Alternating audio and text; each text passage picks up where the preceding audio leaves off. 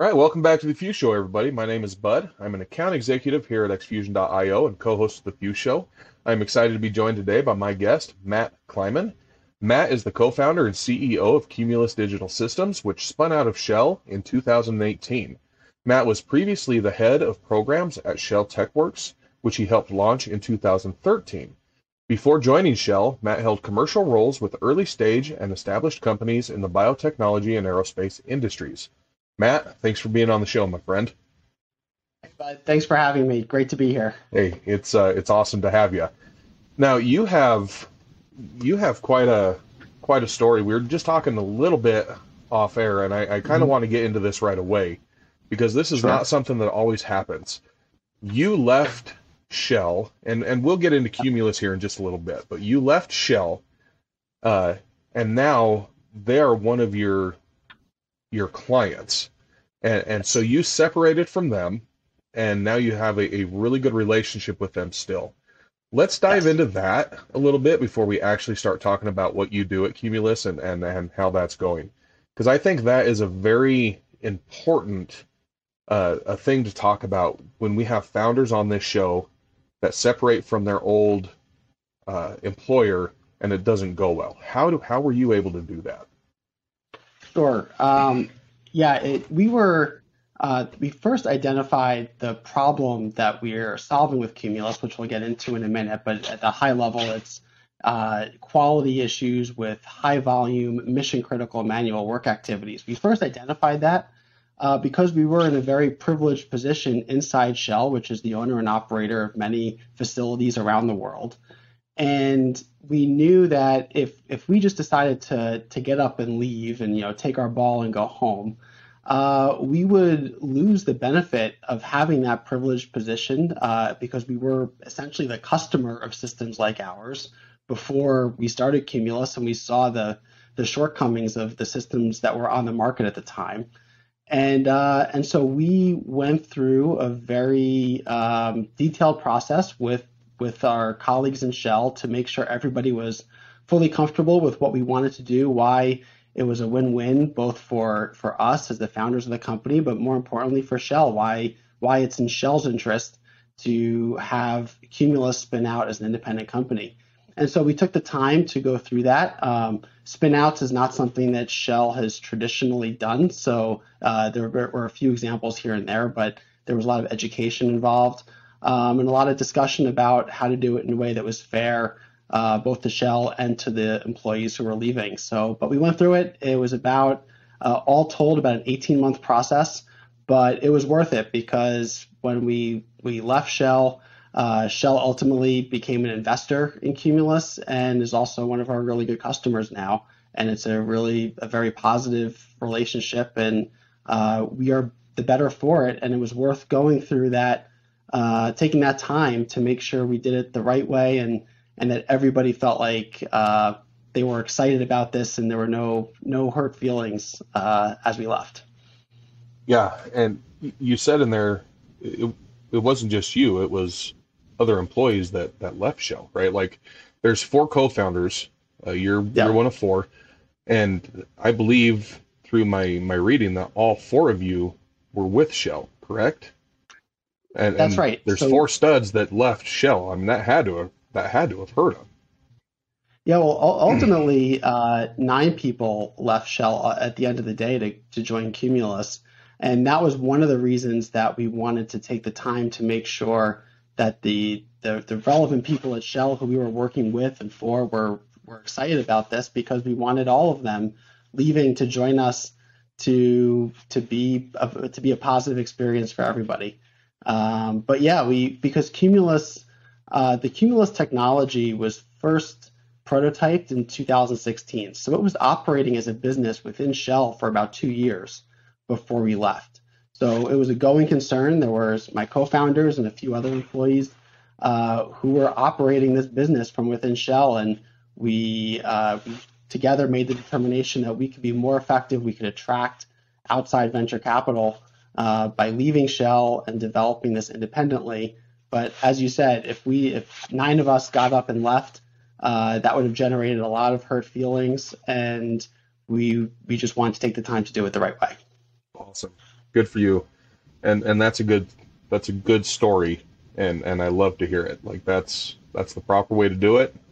Yep. And now you have, I mean, just a tremendous not only investor but client behind you, Yep. and what a good relationship to have. So, with that out of the way, let's get into the Sure. nuts and bolts of Cumulus. And there is a pun Yep. in there, and you guys will get that here in just a second if you don't know about Cumulus. Let's get into the nuts and bolts of Cumulus. What are you? What do you do? And then we'll get into why you actually started Cumulus, and what the pain point was that you found. Sure.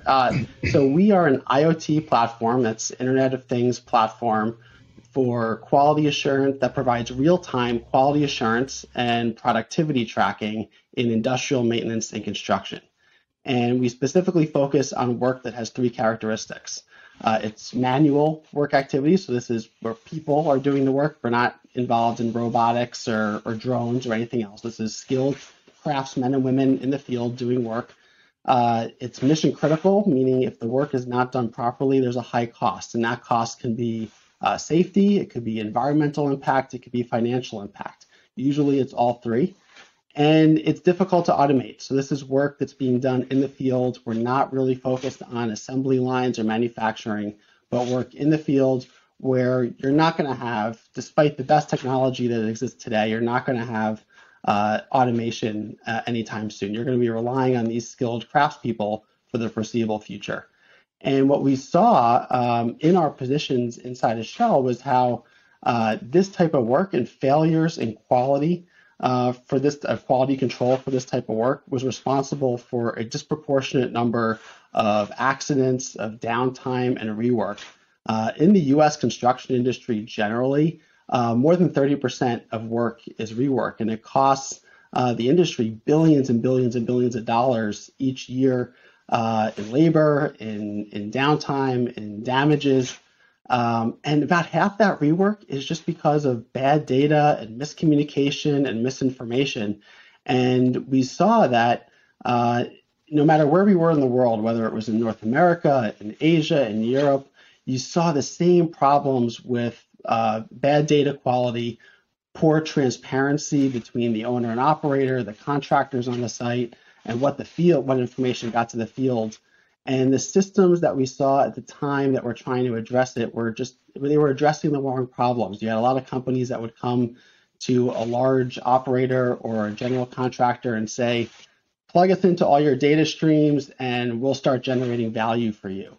The problem is the data is all on paper or inside people's heads. So there was no data to plug into. Right. It was all manual. So we really had to create a system that started from the ground up in creating this, making it very easy for workers in the field and their supervisors and managers to create this data, track what they're doing. And one of the big technology innovations was we saw that the tool manufacturers have started to put connectivity into their tools. So we're actually able to connect to the tools that they're using and get data right off the tools about who did what, when they did it, and how well they did it. And this created that transparency that had a dramatic improvement in work quality and productivity. Yeah, that's amazing. It just blows my mind what you can do. Like I've done a little bit of research coming into this, and like I was telling you just before we came on, I've been in the oil field for several years, and I was on flowback, so I wasn't on a big rig. I wasn't on that, but there was still lots of nuts and bolts. There was lots of hammering. There's lots of that, right? Yep. If you went back in time 20, 30 years, probably done the same exact way it was done. It's done today. Yeah. And it takes me back to one little story. A few years back, we got called. I live in Colorado. We got called to a job in North Dakota. They were having a lot of issues, and they're like, "Hey, we got to send a crew up there. You guys are leaving in the morning. When you get up there, you're going to be rigging in, and you're rigging in until you're done, and you're opening this well. Like, Yep. cool, great. So Yep. it was me, another guy who was a supervisor. We had a crew. There was a couple of brand new guys, right? So Yep. we got our flow back unit set.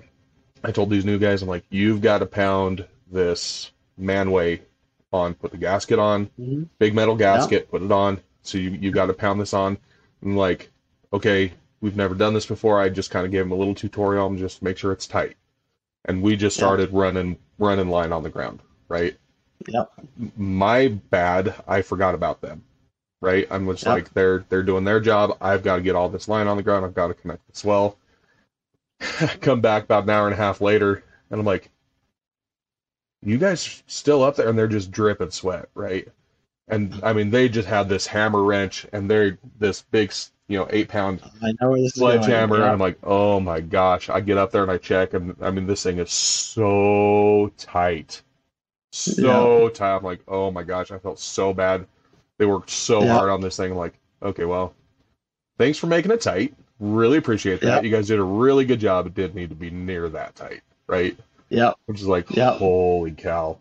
These poor Yep. guys. Like if we Oh had man. if we had a way to say this needs to be torqued at this much, Yep. it would have Yeah. made their job People so are much easier. people are surprised that in the bolt tightening application that we have, that we worry a lot more about over tightened bolts and flanges and manway covers than we do about under tightened or too loose bolts and manway covers, because you could tell if something's loose by just Hmm. feeling it, but you don't know if it's too tight and if it's crushed that gasket. Yeah. So in your example, what our system would have done is, one, each of the workers there would have had an app or app on their phone, and it would have guided them through step by step. This is what you should do for each of these things. It would have connected with the tools they were using via Bluetooth, just like you'd connect your phone to your headset, and it would have automatically set all the torque values that they had to achieve for that activity. It would have confirmed that they got the torque values within tolerance. And then you would have just, as a supervisor, you would have just been able to look on your computer or your own phone and see, okay, this is where they are in their work. This is how far along they are. And hey, there's a flag here that some bolts were over tightened. Let's go fix those. Or hopefully, because they were using our system, it wouldn't have been over tightened in the first place. But it would have made that whole activity a whole lot easier. And whether or not you had connectivity out in the field, it would have worked the same way. Yeah.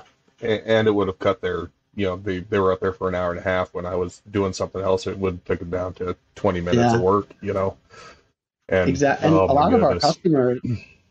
customers, you mentioned how a lot of these guys on your team were brand new.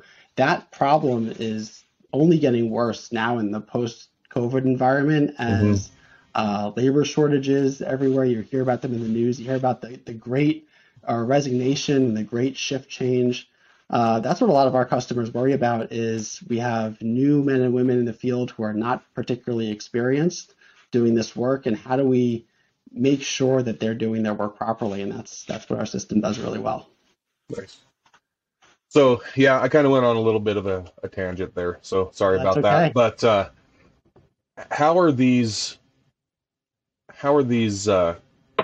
tool companies setting their tools up for connectivity with you? Like, are they putting computers in their tools? How is that working with you?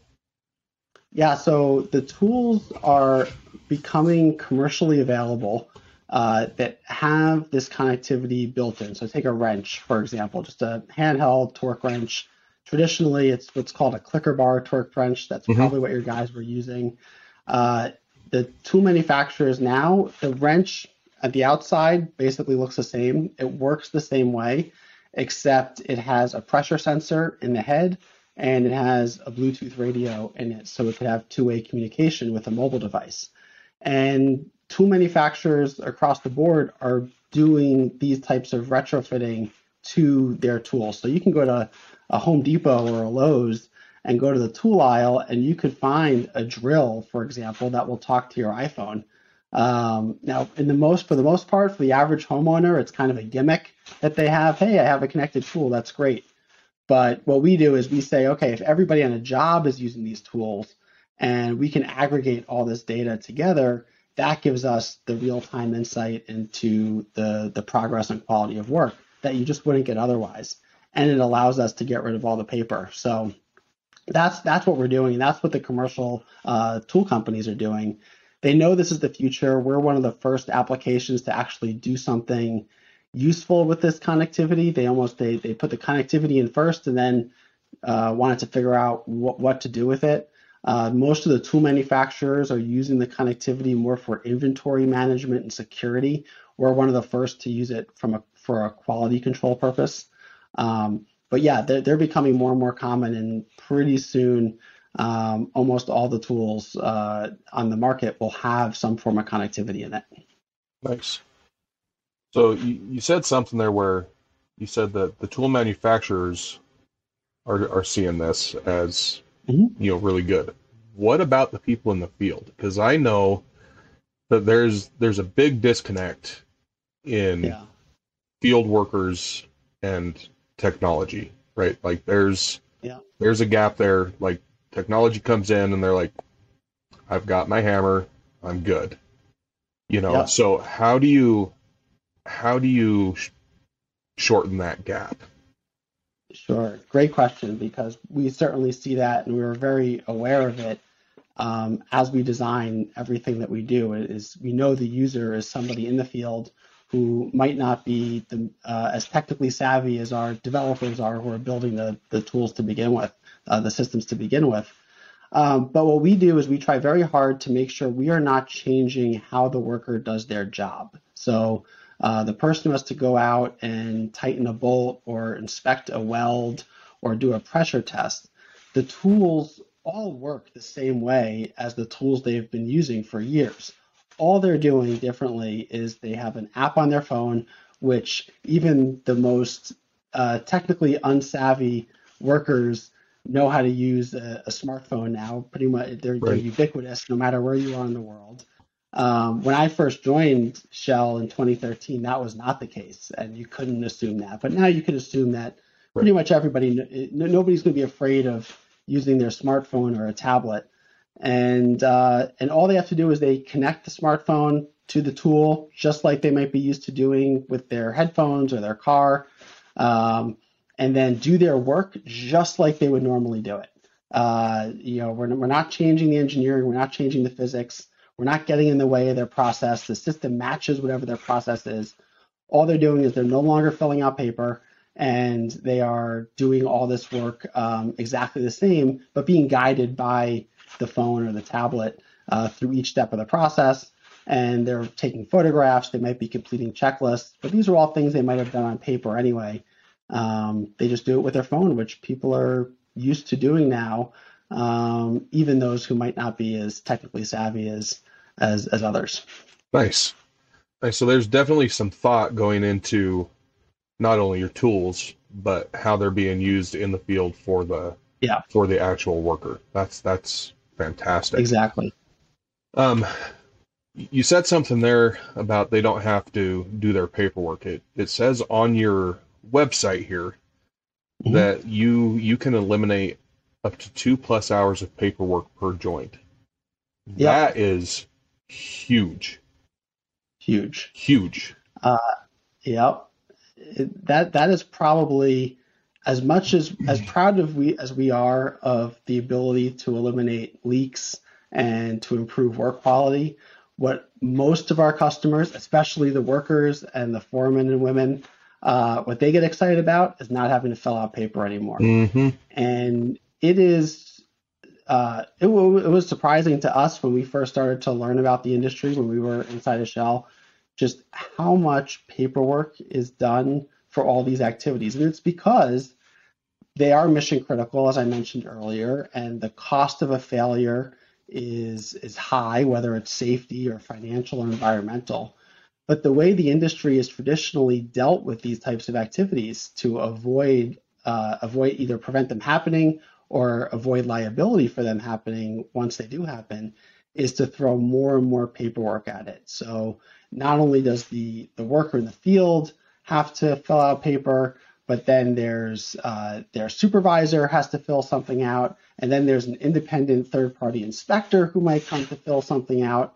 Each of them have to take the same piece of paper and make sure it gets from one person to another person to another person. These things get lost. They become illegible, even if they don't get lost. Right. And if the paperwork gets lost, it can't be signed off. The work has to be redone or at least re-inspected. So the amount of time that our customers spend on paperwork before they use our system is mind-boggling, and the cost of that is mind-boggling. And that's the feedback we get from customers is that we're saving 2 hours per joint, and that could be 60, 70, $80 of labor hours per joint, depending on where you are in the world, and that adds up to a lot of joints and a lot of cost savings.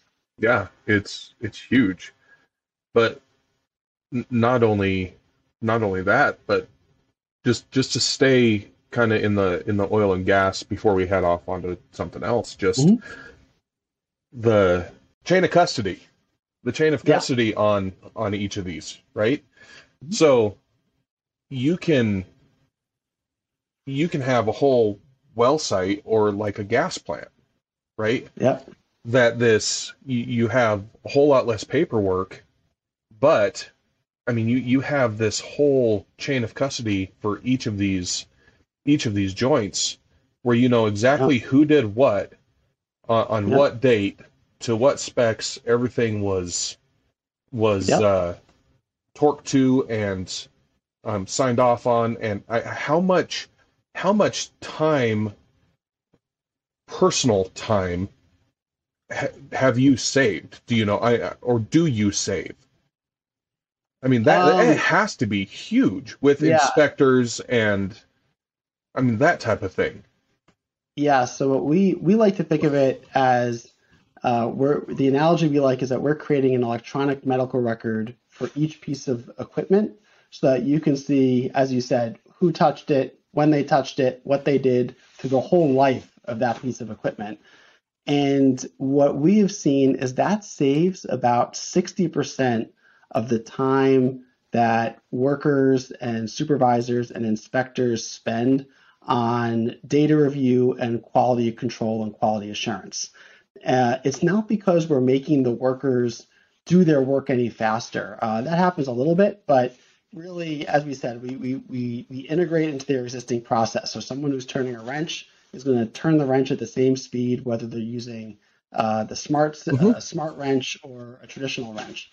But where they save all that time is in all the preparation the teams do in the beginning before they go out to do work. Okay, here's the drawings, here's what we have to do, here's this engineering specifications, and then and more importantly, everything afterwards, which is aggregating all that paperwork, aggregating all the inspection reports, making sure entering it into whatever system they're using to manage this data. So traditionally, there'd be a clerk who would take all the paper reports from the field and then have to go type all that information into either an Excel spreadsheet or some other data management system.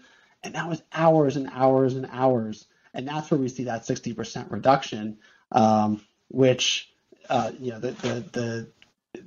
the value of that time is in the many millions of dollars. Yeah. We've never actually calculated it out across all of our customers, but it's huge. And then not to mention the rework. So if the U.S. construction average is about 30% work being done by having been rework, we typically see with our customers that using our system, they get to under 10% rework. And that's an additional massive cost savings, making sure that work is done right the first time instead of having to be redone.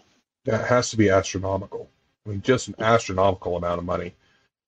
Okay, I'm going to throw out a couple more statistics and follow it up with a question here. So, you've done over 1 million work completions across 5 different continents.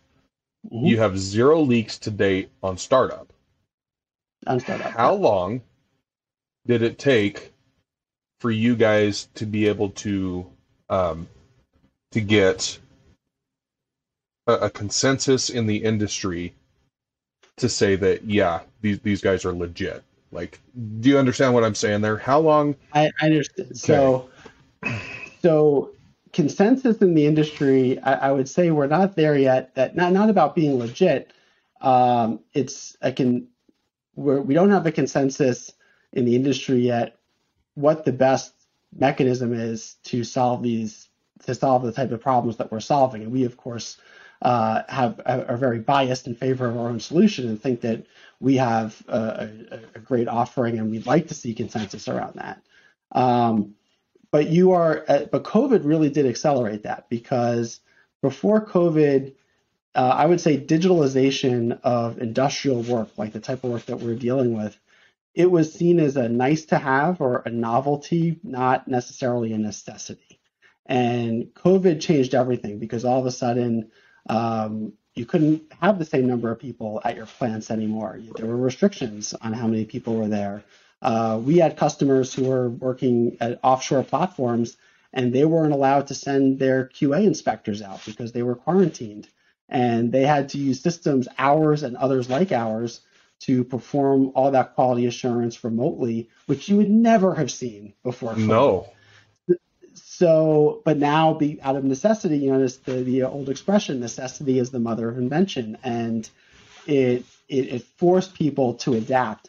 And then just people getting used to being home on their computers, using video conferencing, using mobile devices, just like in so many other industries. COVID really accelerated the acceptance of digitalization. So you're starting to see more of a consensus. I would say in the beginning of this interview, we talked about why we spend so much time making sure that our departure from Shell was done the right way and in a friendly, cooperative way. That gives us a lot of credibility out of the gate with a lot of other customers, given that we were them solving our own challenges when we first built the system. We didn't come out of this in an academic setting. We didn't come at this because we were just searching for something to do. We had a problem that is common across industries and across markets, and we figured out a way to solve the problem that worked really well, and we created the company to share that with the broader industry. So that gives us a real leg up. Yeah, it would. Okay, let's go ahead and get off the oil and gas stuff, because not everybody that's watching this are oil and gas nerds. But there's something big that's coming up here that just happened a couple days ago, and that is the passage of the blah blah blah. Get in here. The infrastructure bill. That's right. Yeah. You are very happy to see that come through. What does that passage of the infrastructure bill mean for Cumulus? What are you going to be doing with the passage of this? Yeah, I think first, I'm very excited about it as a citizen, not as the CEO of Cumulus, because it's something that people have been talking about, the need for infrastructure and the problems with infrastructure across the country for it feels like since I first started following politics. I was old enough to be aware of it, but certainly in the last decade, it's been discussed over and over and over again as it's something that both political parties agree on. Why can't we just get something done? And the problem just gets worse over time. As someone who I travel a lot to other countries, and I see examples of really bad infrastructure, but also really good infrastructure. And I want to see the United States be second to none in the world when it comes to infrastructure, because our economy needs it. So as a citizen, I'm excited that our government was finally able to get over our divisions and do something that's really important for the country. As the CEO of Cumulus, of course, we're excited. There's going to be a lot of construction, a lot of mission critical construction like we deal with, and we're excited to help our customers who are either the operators of facilities or the contractors that are going to be doing the work, to help them do their work faster and better and more efficiently as they begin working on these projects all over the country. Nice. Because you're not just in oil and gas. You are in big construction projects. You Yep. are in uh, um, infrastructure projects, obviously. You Yep. are like name some of the other things that you guys have your hands So in yeah, and what you help in. we have customers across a variety of industries. Obviously, given our backgrounds, oil and gas was the first market we went after. But we have customers who are data center operators. We have customers that are pharmaceutical drug manufacturers. We have customers that manufacture fertilizer. We have customers that are large, what are called EPCs, engineering, procurement, and construction companies, and they are doing work across industries, again, within that rubric of mission critical, high volume, difficult to automate. That's what we focused on. But that applies to a whole lot of work. And we actually just released a major expansion of our technology that takes it from focusing on bolted joints, predominantly in oil and gas, but also in some of these other industries, and makes it so that you can use it for almost any type of work activity, whether it's inspecting a weld or a pressure test or electrical equipment installation. And it's something that we're really excited about. We released it in beta 2 weeks ago, and the timing couldn't be better with a move to more infrastructure, because Hmm. all of those types of activities are going to be required to, whether you're building roads, bridges, improving airports, improving the electric grid, whatever it might be. All of that involves mission critical manual work activities that we can help with. Nice. Now you do stuff in aerospace and aviation too. Is that what you were talking about with like electrical and I mean Yeah, there's a lot electrical of connections. yeah, Yep. that's Yeah, awesome. actually, on the electrical side, it's in a number of markets, but we see the need for electrical connections. One, in data centers, obviously they use a huge amount of electricity, and failures in their electrical systems leads to downtime, which is hugely expensive. But also for energy storage, particularly batteries that are attached to large renewable power generation, whether it's solar or wind. Those are very critical electrical connections, and then the connections that integrate those energy storage facilities with the rest of the grid. Also, critical work to be done properly when it's first constructed. Man, you guys are going to be everywhere. That's our hope. That's our Yes, sir. goal. That's awesome. Yep. That's awesome. All right, so let's kind of go back to the structure of Cumulus and how you guys are kind of built and ran. Um, there's we talked about the four of you that kind of broke away. There's nine of you that left Shell, but there's four of Yep. you that are kind of the co-founders.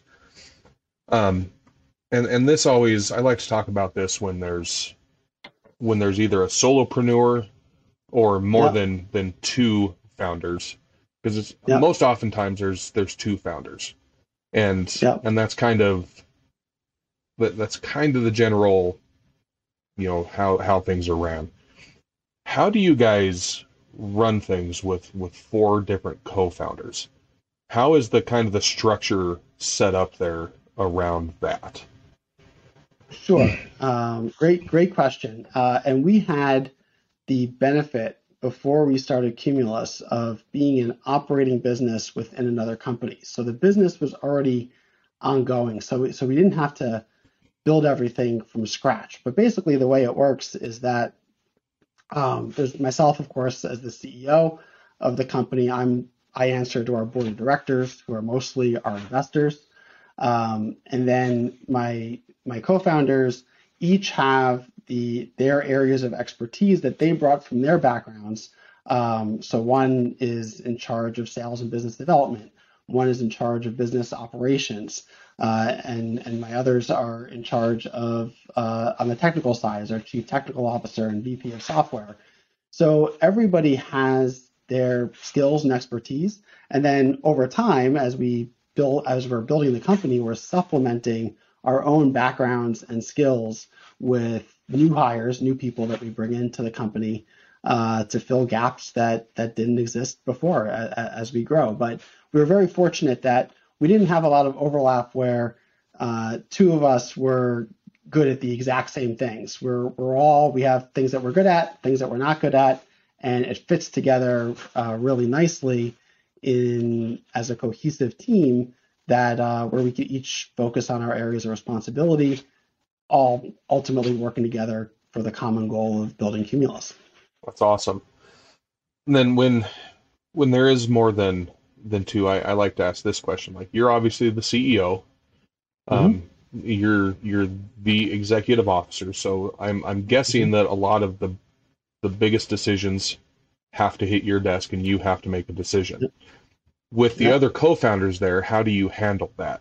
Do you get in a big group and ask, "Hey, we have this." Do you get their feedback, or does it just land on you? Do they trust you to make those decisions? How do you handle those big decisions?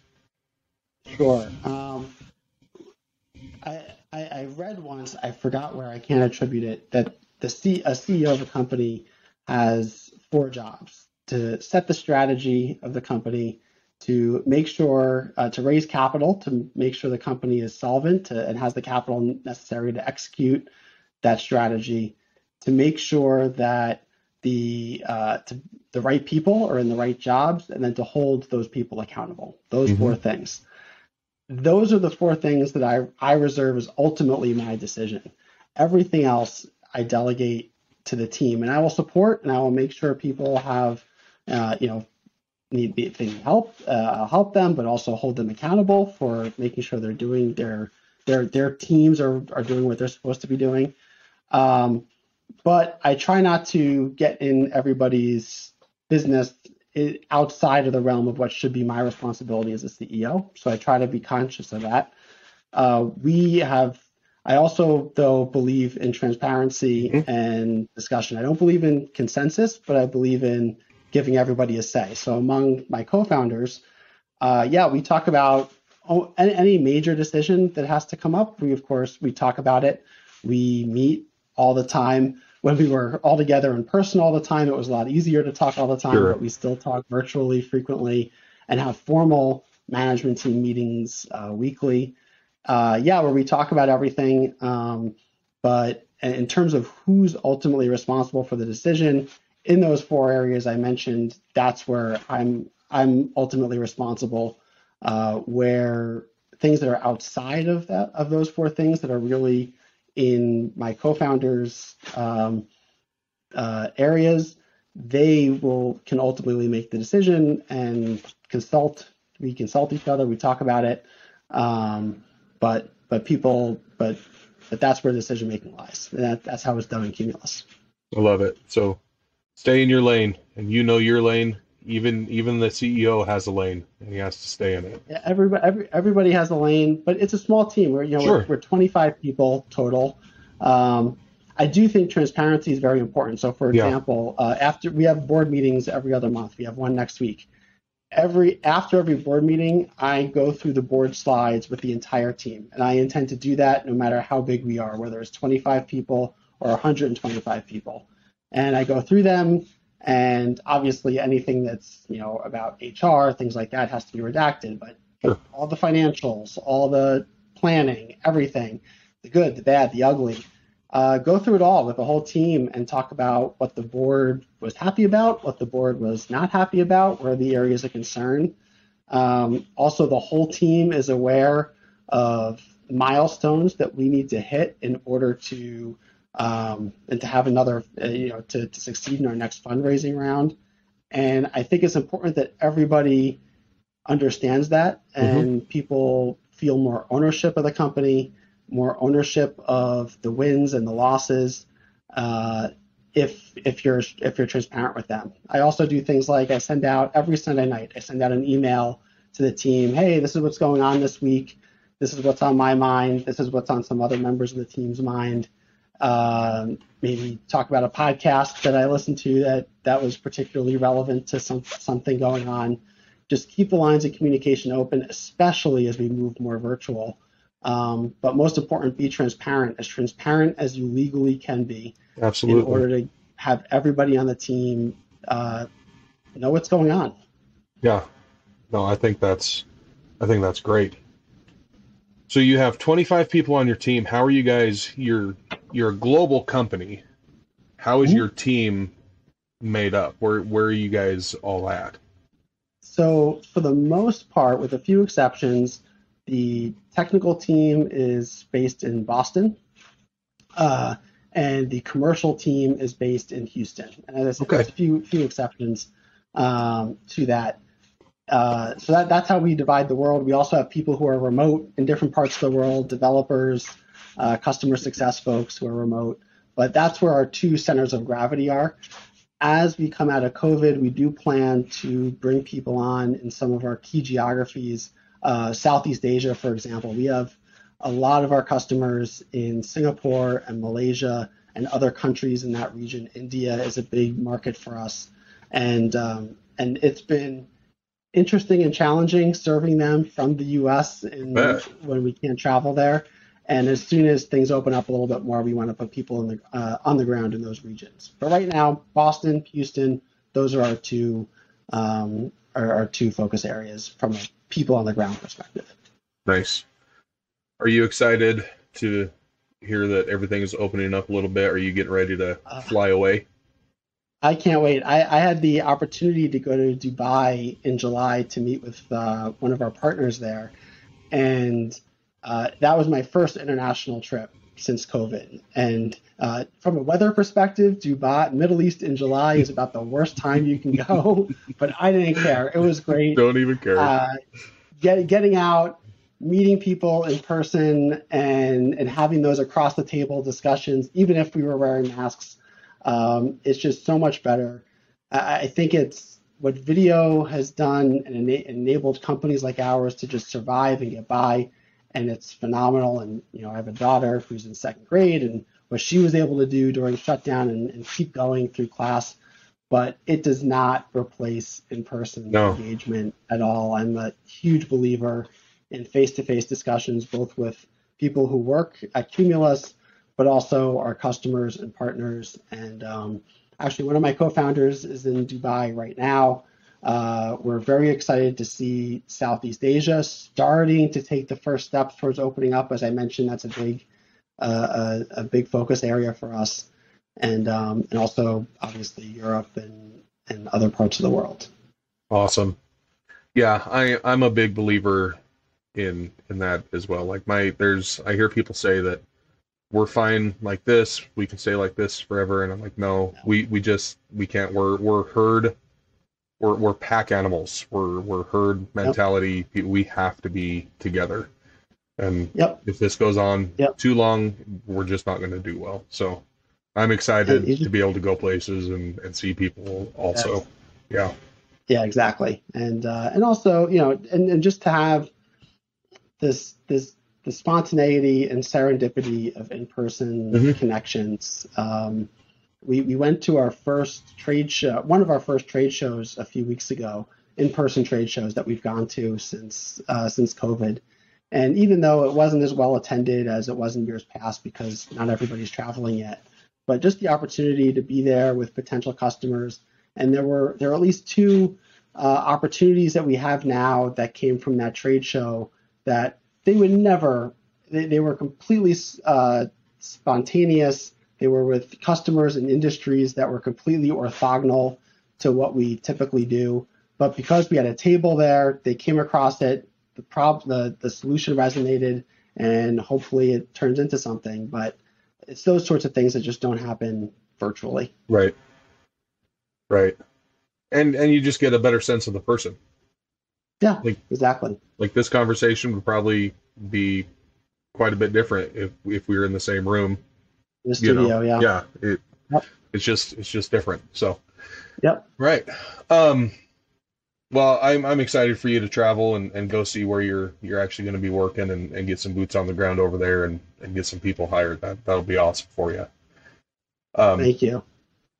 what do you see is your biggest pain point for your company? But not only that, but the biggest pain point for your industry. Where does your industry fall short right now?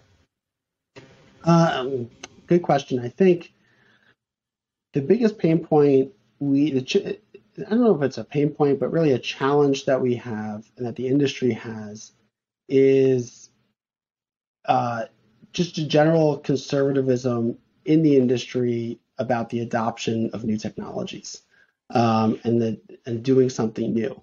As we talked about before, Hmm. COVID certainly helped accelerate a lot of that change, but you still see it over and over and over again of the attitude of, well, this is the way the person who had this job before me did it, and before him, and before her, and before him, and I'm just going to do it the same way and not rock the boat, or I'm not going to take risk, or I don't see enough value of of trying something new. So that's for a lot of companies like ours, that's the biggest challenge in getting adoption of our systems.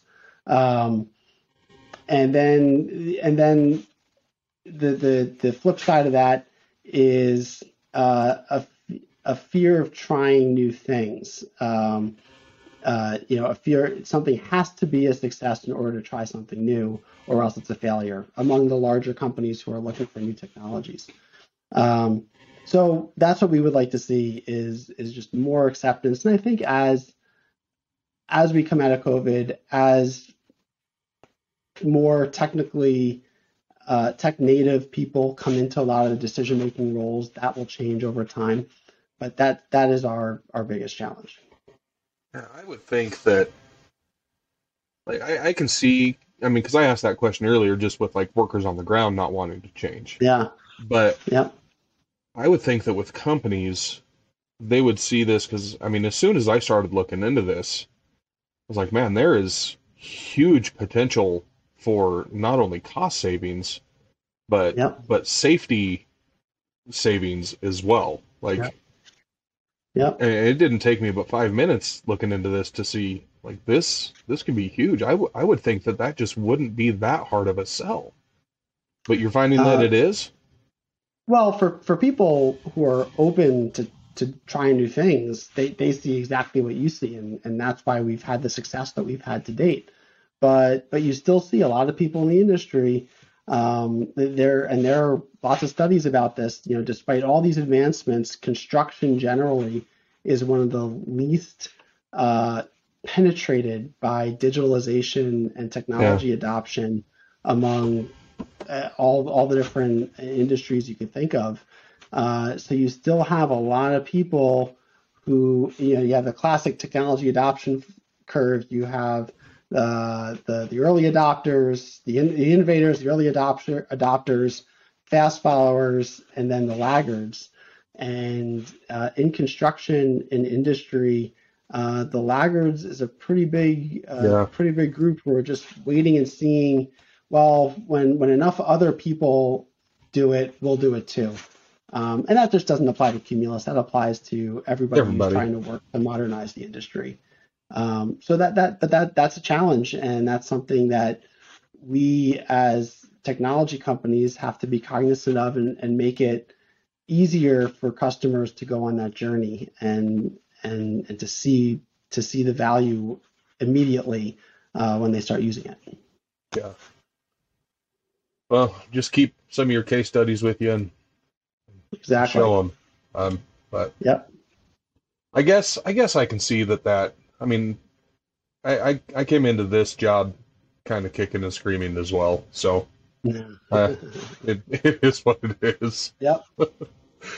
So Yep. you said you had a little one, second grade. Yep. What do you like to do to kind of chill? I mean, you've got a pretty big job. You've got a pretty big Yeah. job ahead of you. What do you like to do to chill? You just like to hang out with your little one and your wife, or Yeah. Spending time with the family. Um, Really, depending on the season, doing things outdoors as much as possible. So whether it's skiing, and looking forward to ski season starting soon, in the summer, swimming, playing tennis, things like that. Just spending time together as a family. I personally am a huge reader. So, I'm an introvert by nature, an extrovert by practice. So my real happy place is sitting at home with a book and reading, maybe with a fire in the fireplace. But yeah, just spending time with family, and being outdoors, doing things together as much as possible. Nice. Well, you would have had me fooled. I wouldn't have guessed you as an introvert there, buddy. You're doing fantastic. Thank you. Well, I've really enjoyed this. I love hearing about what you're Yeah, doing at thank you. Cumulus, and and I think you've got big things coming. Um, Thank you. I hope that you can find some big things with this infrastructure bill. I hope that you can find some really good things coming up overseas, and I hope this thing just blows up for you because I know that in the oil and gas industry, in especially, I mean, because that's just kind of where my heart is, and it always will be. Uh, I hope that you just keep growing and expanding. I love how you left Shell. I love just the ethical way that you did that and how you're running your business. And I wish nothing but good for you. So as we close Thank you. this out, I'm going to ask you the same couple questions that I ask Sure. everybody that is on this program. And those two, the first one of which is, what advice would you give to founders or soon-to-be founders that are going to watch this program? Great question. I would say two things. One, uh, it is going to be, you're going to have the most difficult time of your career, but also the most joyful time of your career.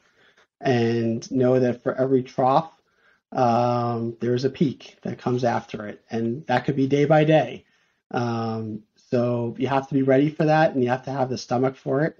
But that's the entrepreneurial journey, Mm-hmm. and the other part of that is perseverance. If you're not ready, if you don't believe in what you're doing, and you're not ready to persevere through it, it's going to be really hard to manage those peaks and troughs.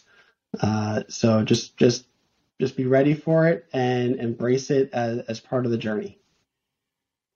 Do you have a special way of managing the peaks and troughs, or is it just being ready?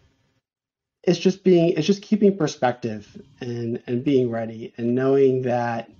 Um, I remember early in my career, before I became an entrepreneur, um, screwing up at my first jobs and making big mistakes. And I remember at the time, it just felt like the worst thing that could happen. Oh my God, this is terrible. I'm going to be fired. This is awful.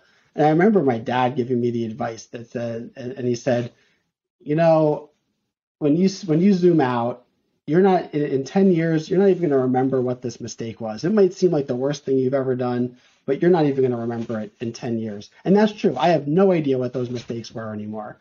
And having that perspective that that as bad as things can be, it is very rarely the end of the world, almost never.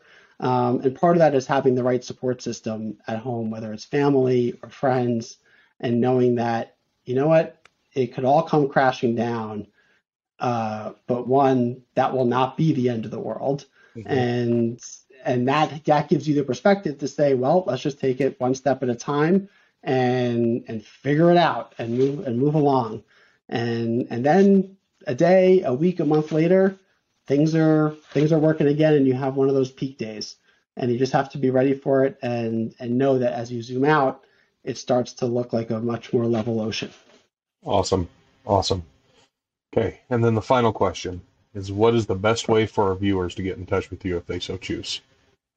Probably the easiest way is on LinkedIn. So I'm active there. Please feel free to reach out. Matthew Kleiman, Cumulus, or send me an email, matt@cumulusds, as in digital systems. So Cumulus, the letter D as in David, the letter S as in Sierra.com. Either way is a great way to get in touch with me. Awesome. Well, Matt, thank you so much for being on the show. It was super enjoyable. I Thanks, love what you have going on over there, man. Keep it up. thanks, bud. Appreciate it. Thanks for giving me the opportunity to speak with you and your audience today. I really enjoyed it.